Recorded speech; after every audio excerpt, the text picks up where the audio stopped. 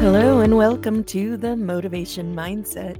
I'm Risa Williams, and today we have a special segment of the show called the Daily Tune-Up with Stevon Lewis as a guest host. But before we get started today, I wanted to invite everyone listening out there to join me for my first ever Time Management Masterclass.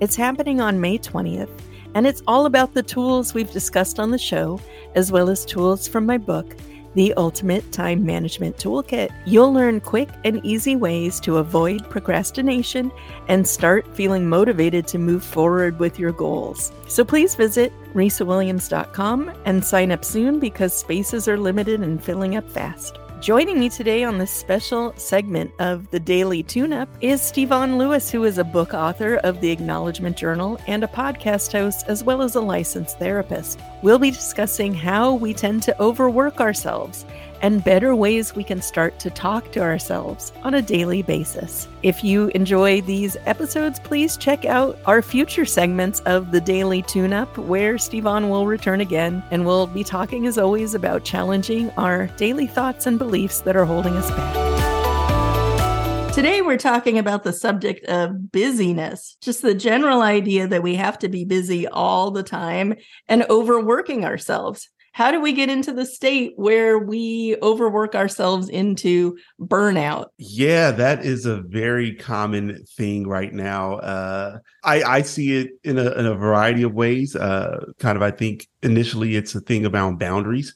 Why? And I think, boundaries are for us, not for other people. And so it's, what is it that's preventing you from saying, I'm going to protect myself. I'm going to protect my energy. I'm going to protect my time, so that I do not get burned out, that I don't get overwhelmed, that I don't get depleted of energy. Something's happened so that you've not done that for yourself. And so that's kind of where I start that conversation with most people that are, complaining or struggling with, kind of being overworked or allowing themselves to be overworked. I love that you talk to people about time boundaries. I know most people have an understanding of boundaries, like the word boundaries they understand, but I like thinking about it in terms of time, because time is so precious, as we know. We only have so much time each day, and we only have so much mental and physical energy. So one way to look at starting to establish healthier boundaries is you really only have so much energy each day, so much mental energy. Where do you want to direct that? You want to look at what it is I want to protect each day so that I actually do it, because time just gets away from us otherwise. Yeah, exactly. Like, I love that word protect, because what you're telling your brain is that I need to protect myself so that I can show up in ways that I want to show up, that I can be a version of myself that I want to be when I'm in relationship with others, when I am, at work, when I am in my vocation, or when I'm, even attending to my own needs. And I think if you aren't prioritizing that by saying that stuff is valuable and it's important, then you will allow yourself to be robbed of your time and of, your energy. And it's one way of being kind to ourselves, isn't it? Like saying, I am important too. It's not just about everyone else's needs and keeping everyone happy or avoiding conflict. It's like, I can't always be putting myself last on my own list. That affects our self-esteem, and that affects our feelings about ourselves and things we need to do as well. Yeah, because I'm huge on language. And so I remember when I was younger that I got introduced to the linguist Deborah Tannen. Yeah. And she talks about the idea of like messages and meta messages. And the way I understand it is like the message is the thing we send out and that we say that's, literal. And then the meta message is the kind of interpreted, understanding of what we've said. So as an example, I have a beard. And so if I go and I ask you, Risa, hey, do you like my beard? You can take it literally and say like, oh yeah, it's shaped nicely and it's, it's done really well and you've edged it up and it looks good. The meta message though is also like, hey, do you like the way I look? Right. Yeah. And I think that's the thing of where, we aren't aware of the underlying message that we're sending. So when you put everyone before yourself, you're also like, you're saying, hey, I'm being good. I'm showing up for other people. That's literally what you're doing. The underlying message your brain gets is that yet you aren't important or as important as other people. Right. Your needs aren't worth being met, but everyone else has higher priority.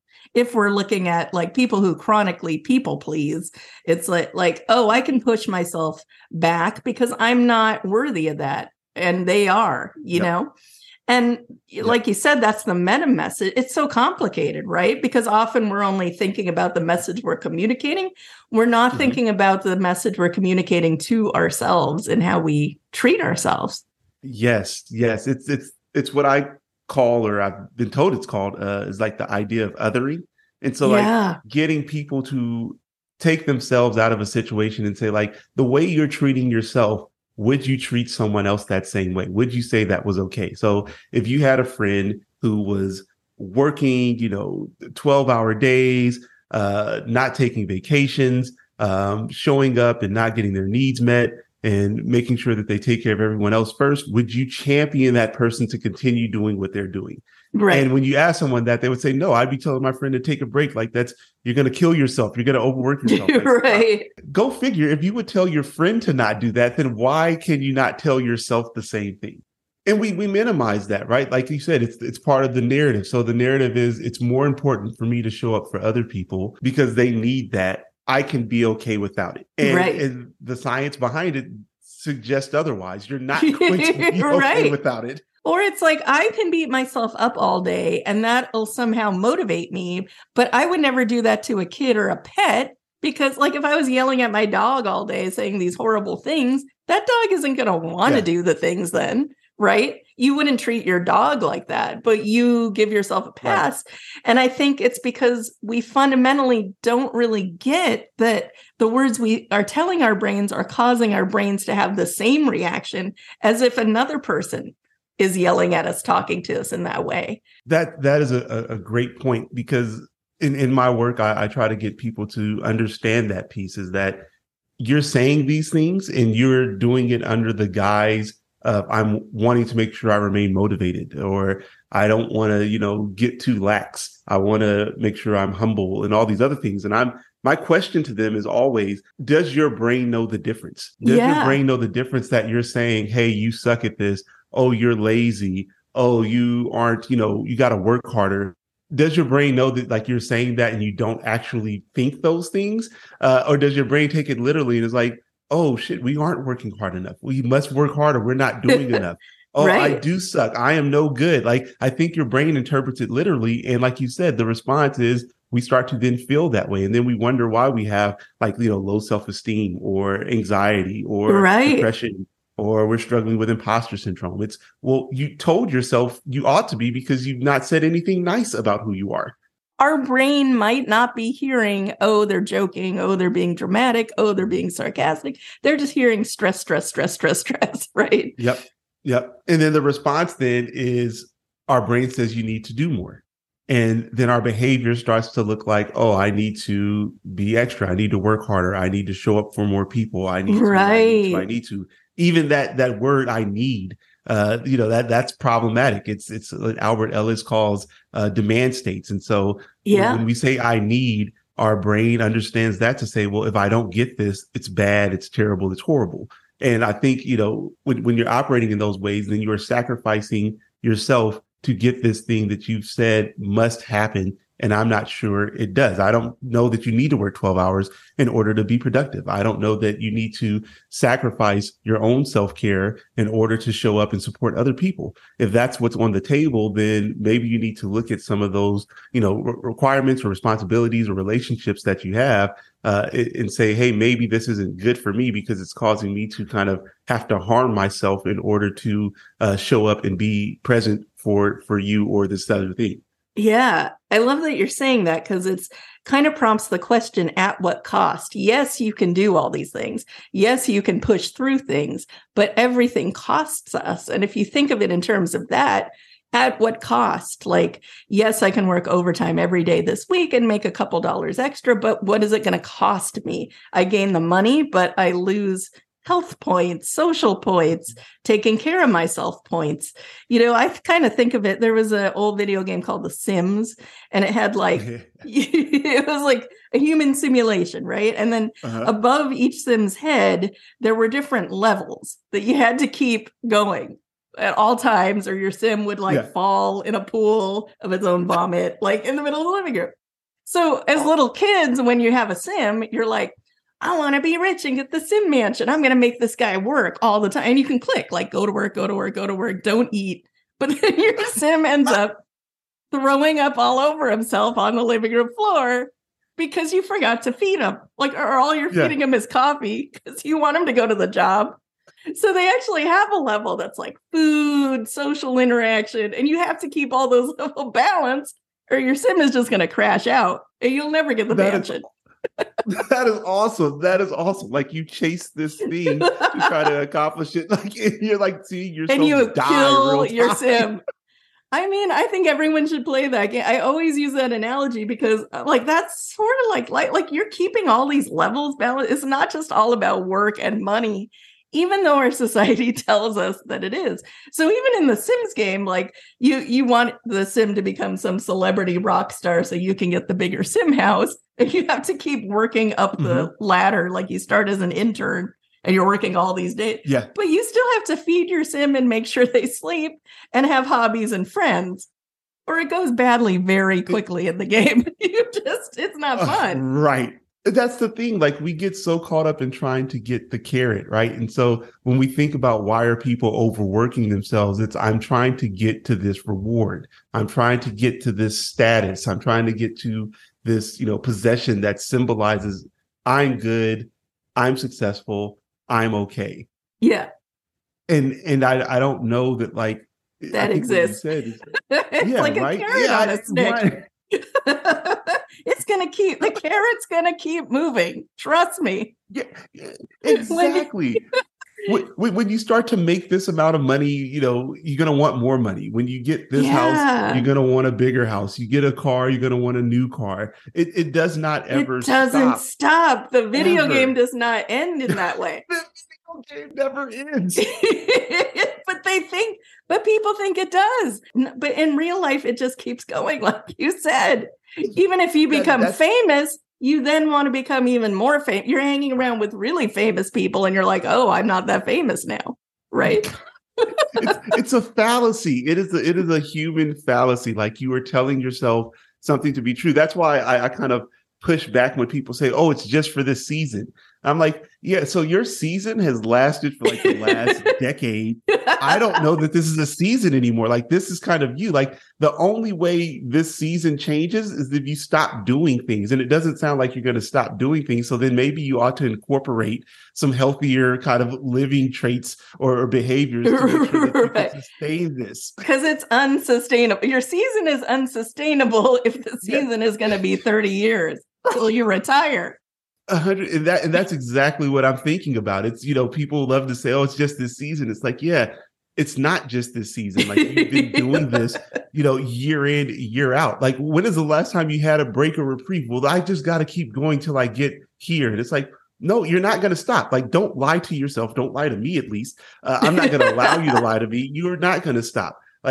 You're going to get there. And then what? You're going to do more stuff. You're not going to sit down and relax and just be comfortable here because for whatever reason, I think I find this in kind of, high achievers is that if I stop doing things, then I'm all of a sudden going to be placed in the room of mediocrity.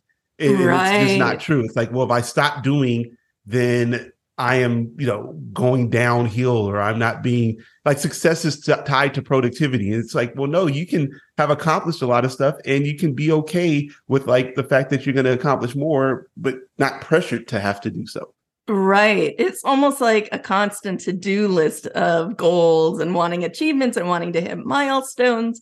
And I believe a lot of this comes from our society, especially nowadays where we have social media and everybody's comparing themselves and feeling like they're getting behind a lot. And there is a lot of pressure in our culture to just work, work, work. And why are you taking a break? Or, oh, here's some days off, but nobody in the company's using them type of thing. And I think that really seeps in. Even if you are trying to adopt a slower lifestyle, sometimes you're influenced by these things around you and your coworkers and your friends and how everybody else is acting. Yeah, yeah. Like you said, I think it's kind of the way society operates, and it's caused us to want to engage in a similar way. I love the phrasing to-do list, because it's like I want people to get to a to-done list. To do, you keep adding more stuff to it. People will add more things. So it's like as they are checking things off, they're also like, left hand checking things off, right hand adding more things to the list. That's not really helpful. Yeah. It's not helpful to your brain because you're never done. Like it doesn't feel done. Never done. Yeah. If you can't feel done with the little things you're doing, when you hit the big milestones, you will also not feel done, because I believe you have to practice the feelings you want to feel, right? So if I'm racing through my week and I'm not giving myself any credit for doing anything, why would I automatically be able to feel that when I win a big award or when something amazing happens? I love that. I love that. How can you feel good about what you've done if you still are constantly telling yourself you need to do more? Yeah. Well, you've never practiced the feeling of being done, so your brain doesn't know what that feels like, right? Like I wouldn't know what those brain chemicals are because we never practiced it. There is no reference for satisfaction. Like that is sad. That is sad to say. But it's so true. And it's how so many people live these days. They keep having that carrot on a stick feeling. Even in corporate jobs, they'll say, well, when this project's done, I'll take a break or I'll take a day off, or maybe, because then the project's done and they're like, okay, here's 10 more. We're starting on Monday. Get ready. And you're like, what? There is no time celebrating the reward for having accomplished anything. I think in this culture, we are horrible. I'm using that word intentionally. I really do. I think it's toxic even. Celebrating. Yeah. Celebrating success or rewards. Like it's almost, I feel bad saying this, but I feel like it's frowned upon if you speak good about like something you've done. Like if you acknowledge you're good. That's why I created the acknowledgement journal, right? It's to really, force your brain to say, hey, job well done. You did this thing, pay attention to it. It was worthwhile. You're worthy. You're awesome. And it's like, if you say that, it's like, oh, automatically you're pompous or you're conceited. You're conceited or you're bragging. I mean, why? Yeah. Why does it have to be like that? Just because you feel good about yourself does not mean you are a narcissist. Like these are different things, but people function under this belief. If I look proud of myself, or if I say, hey, I did this, or I finished this project or whatever, it's a negative thing. And I think that goes back to what you're saying, like the message you're sending your brain is there's no reward for doing this. There's no praise. There's no pat on the back. If anything, I have to hide it so other people won't get mad at me. Which is mind-blowing. It's like, what's the point of doing anything? Why did you work so hard? You mean you worked so hard? It's like, who would do that? I mean, if you take it out of context, you're saying like, you're going to work so hard to save enough money to get a house, and your response to then you're going to hide your house or not live in it, right? Like that's like, why would you not tell anybody your address? Pretend you live next door at a different place. Or like, I'm going to go win the Olympics and then not tell anybody about it, to hide my gold medal in the back of my sock drawer. Right. Why? Like you won the Olympics and then like you missed like the medal ceremony. Like, why did you do that? Why would you not show up? Because you're like, oh, I've got to get ready for the next Olympics. Like, wait, what? That's sort of what we do to ourselves. Like you're standing there, they're playing the national anthem, and you're like, oh God, I better start training right now for next year. That's so bananas. It's bananas. It's completely bananas. And it's like, I want people to get to a place where they can take a beat and really kind of enjoy the fruits of their hard work. It's you worked really hard to get this thing. Why can't you enjoy it? Help me understand why you can't enjoy the thing you work so hard to get. Why is it so uncomfortable to enjoy things? Why is it so Yes. uncomfortable to feel proud of ourselves? Right. And honestly, it's a real struggle, right? I mean, you see it a lot when people get a compliment. You see that internal Oh, struggle going on where people want to argue and fight you to the death over this yeah. compliment. Like, it's like this back and forth. And I say it jokingly. I used to be like this too. And I had to learn a different pattern because it wasn't helping me. And Mhm. then, it's so funny because we go through life and we're like, why don't I hear more praise? Why don't I get more respect? Why don't I da da da? When you do get it, are you actually hearing it? When you do get it, are you internalizing it and Right. feeling what that feels like? Or are you just batting it aside? Yeah. Your knee-jerk reaction is to dismiss it or to minimize it. Yeah. Like you said, you look nice today. Oh, these old things, like, oh, I just haven't worn this is old Yeah. tie. I just found it. Like, it Yeah. doesn't matter if the person liked it, they liked it. Like, also, we live in a world, in a society where people can't wait to hate on you. Like, so if Yeah. somebody's There's a giving you lot of legitimate negativity praise, yeah, coming 100%, at like, you all the time. All people the can't time. wait to call bad stuff out. So, like, if you did something and somebody praised you for it, yo, you need to like take that and run with Own the it for a little moment. bit. 100%. And as you 100%. get older, this gets more and more true. Let me tell you, like people are very kind to you in your 20s, but as you Yeah. get past that, like they don't throw compliments at you everywhere. Like if you get Compassion one, goes out the door. just own it and cherish and like live that moment in your head, like journal about it, be like, oh, that was such a great compliment. I love it. Like savor the moment. It's not going to happen Like the all Lord the of the time. Rings. It's like Lord of the Rings and like Schmeagol, my precious. Be Schmiegel with a compliment. Like just cherish that moment a little more. They You won't. The hit bar 30, continues to nobody rise.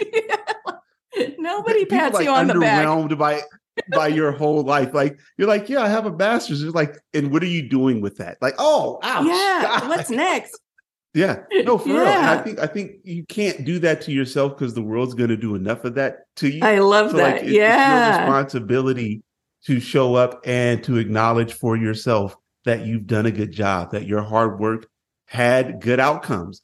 Lo and behold, like that's why you did it. You wanted to be successful. You wanted to have a good outcome. You accomplished that. And you're saying, like, well, I can't own or acknowledge that I did that. Like, you reached your goal. That's badass. Yeah. And I like how you just make it sound like facts. And there isn't that arguing back and forth. That's exactly how I see it. I see it as just facts. Like, it's not, if I remember like you saying earlier that like, oh, I don't want to hurt other people by what I've accomplished. And it's like, yeah, that's the other person's stuff. I'm not going to be responsible for that. Right. If I scored 40 points, I had a good game. I scored 40 points. That doesn't mean anything. It's just a fact. You can look at the stat sheet. You can look at the number of shots I took, the ones that went in. You can add it all up. It's 40 points. For me to say I scored 40 points, that's just true. It's facts. The thing is bad. It's just facts. Now, the thing that I would guard people against is like, don't go around saying like, everybody else that didn't score 40 points sucks. Like that means you're a jerk. Right. But, it's not humble to like not share that you scored 40 points. Everybody knows it. It's right there. They saw the game. It's in front of their face. It's up to them to acknowledge it or not. That's their problem, what they're doing with their own reaction. Like if it's triggering their jealousy or triggering their competitiveness, not yours to deal with at all. And if people want to negatively judge themselves based on what you've accomplished, that's their issue, not yours. Yeah. So what you said earlier really stuck with me. People are all too willing to negatively condemn other people and judge them. It's so true, though. Which I don't understand. I mean, maybe you can help it make sense to me. My brain doesn't work in this. No, I don't. Really I don't get it either. I love giving people credit for what they do. I think it's great. Thank you. Yeah. Same here. So like I was hoping you were gonna have an answer to help me like fix my brain and why I can't identify with that behavior. I think it's this. I think what you say to yourself influences what you say to other people and what you hear. And that's always been my philosophy. So the more you're generating kind of support for yourself and saying, I did this, that's great, the more likely you are to look at someone else doing something and be like, oh, that's great. Look at them doing their thing. The more we're building ourselves up with the positive talk, the more likely that talk is going to spill out onto other people. But I really think it just affects us on a day-to-day level. Like, even if your coworker comes in and they've just had a wonderful vacation, can you say, great, that's amazing you experienced that? Or do you go right to a negative spot of like, oh, how dare they take time off? Or I'm stuck here working. It kind of gives you a clue as to what your own internal talk is like. I absolutely agree. I love the way you phrase that and put it. It really is that. It provides a spotlight on what's going on with me internally. If what my reaction is to something that is benign, that is like, if somebody else take a vacation, why am I mad at that?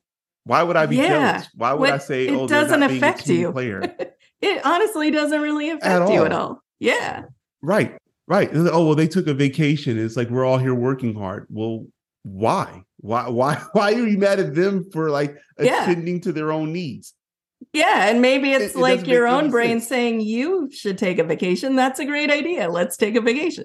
Yeah. Right. Yeah, for sure. And it's like, whatever you've attached, to your own kind of definition of success, and, success being tied to productivity, that it doesn't allow you to take a vacation. Don't be mad at the person that has freed themselves from those kind of two things being intertwined. Maybe see it as inspiring instead. Like, when I see someone doing something amazing, I try to see it from an inspiration point of view. Like, that is so cool that you're doing that. How did you do that? I mean, I've often said that to you, Steve. How do you do that? What are you working on? How does a person move forward like that? Or other people I see out there doing cool things. It kind of tripwires my sense of curiosity a little more. And maybe that's how I stay out of negatively judging them so much, is that I'm genuinely curious. How do you make that happen? That sounds so neat. I want to do it too. I am built the same way as you, that when I like to be surrounded by people doing amazing, incredible things, because it inspires me to go out and do the same. And so I don't see myself as incapable of doing what other people are doing. Not saying that I'm going to mirror or mimic exactly what someone else is doing, but when other people are achieving things, it inspires me to go out and do more. I'm like, well, why can't I do stuff too? And it's not like a competition, because I'm not really trying to beat or win anybody else, like over anyone else. I'm really just wanting to be a better version of me. And so if I'm around somebody else and it inspires me to go out and be a better version of me, I'm all for it. And so I don't frown upon it, or I don't get jealous. I am inspired. I am motivated. I am invigorated by that stuff.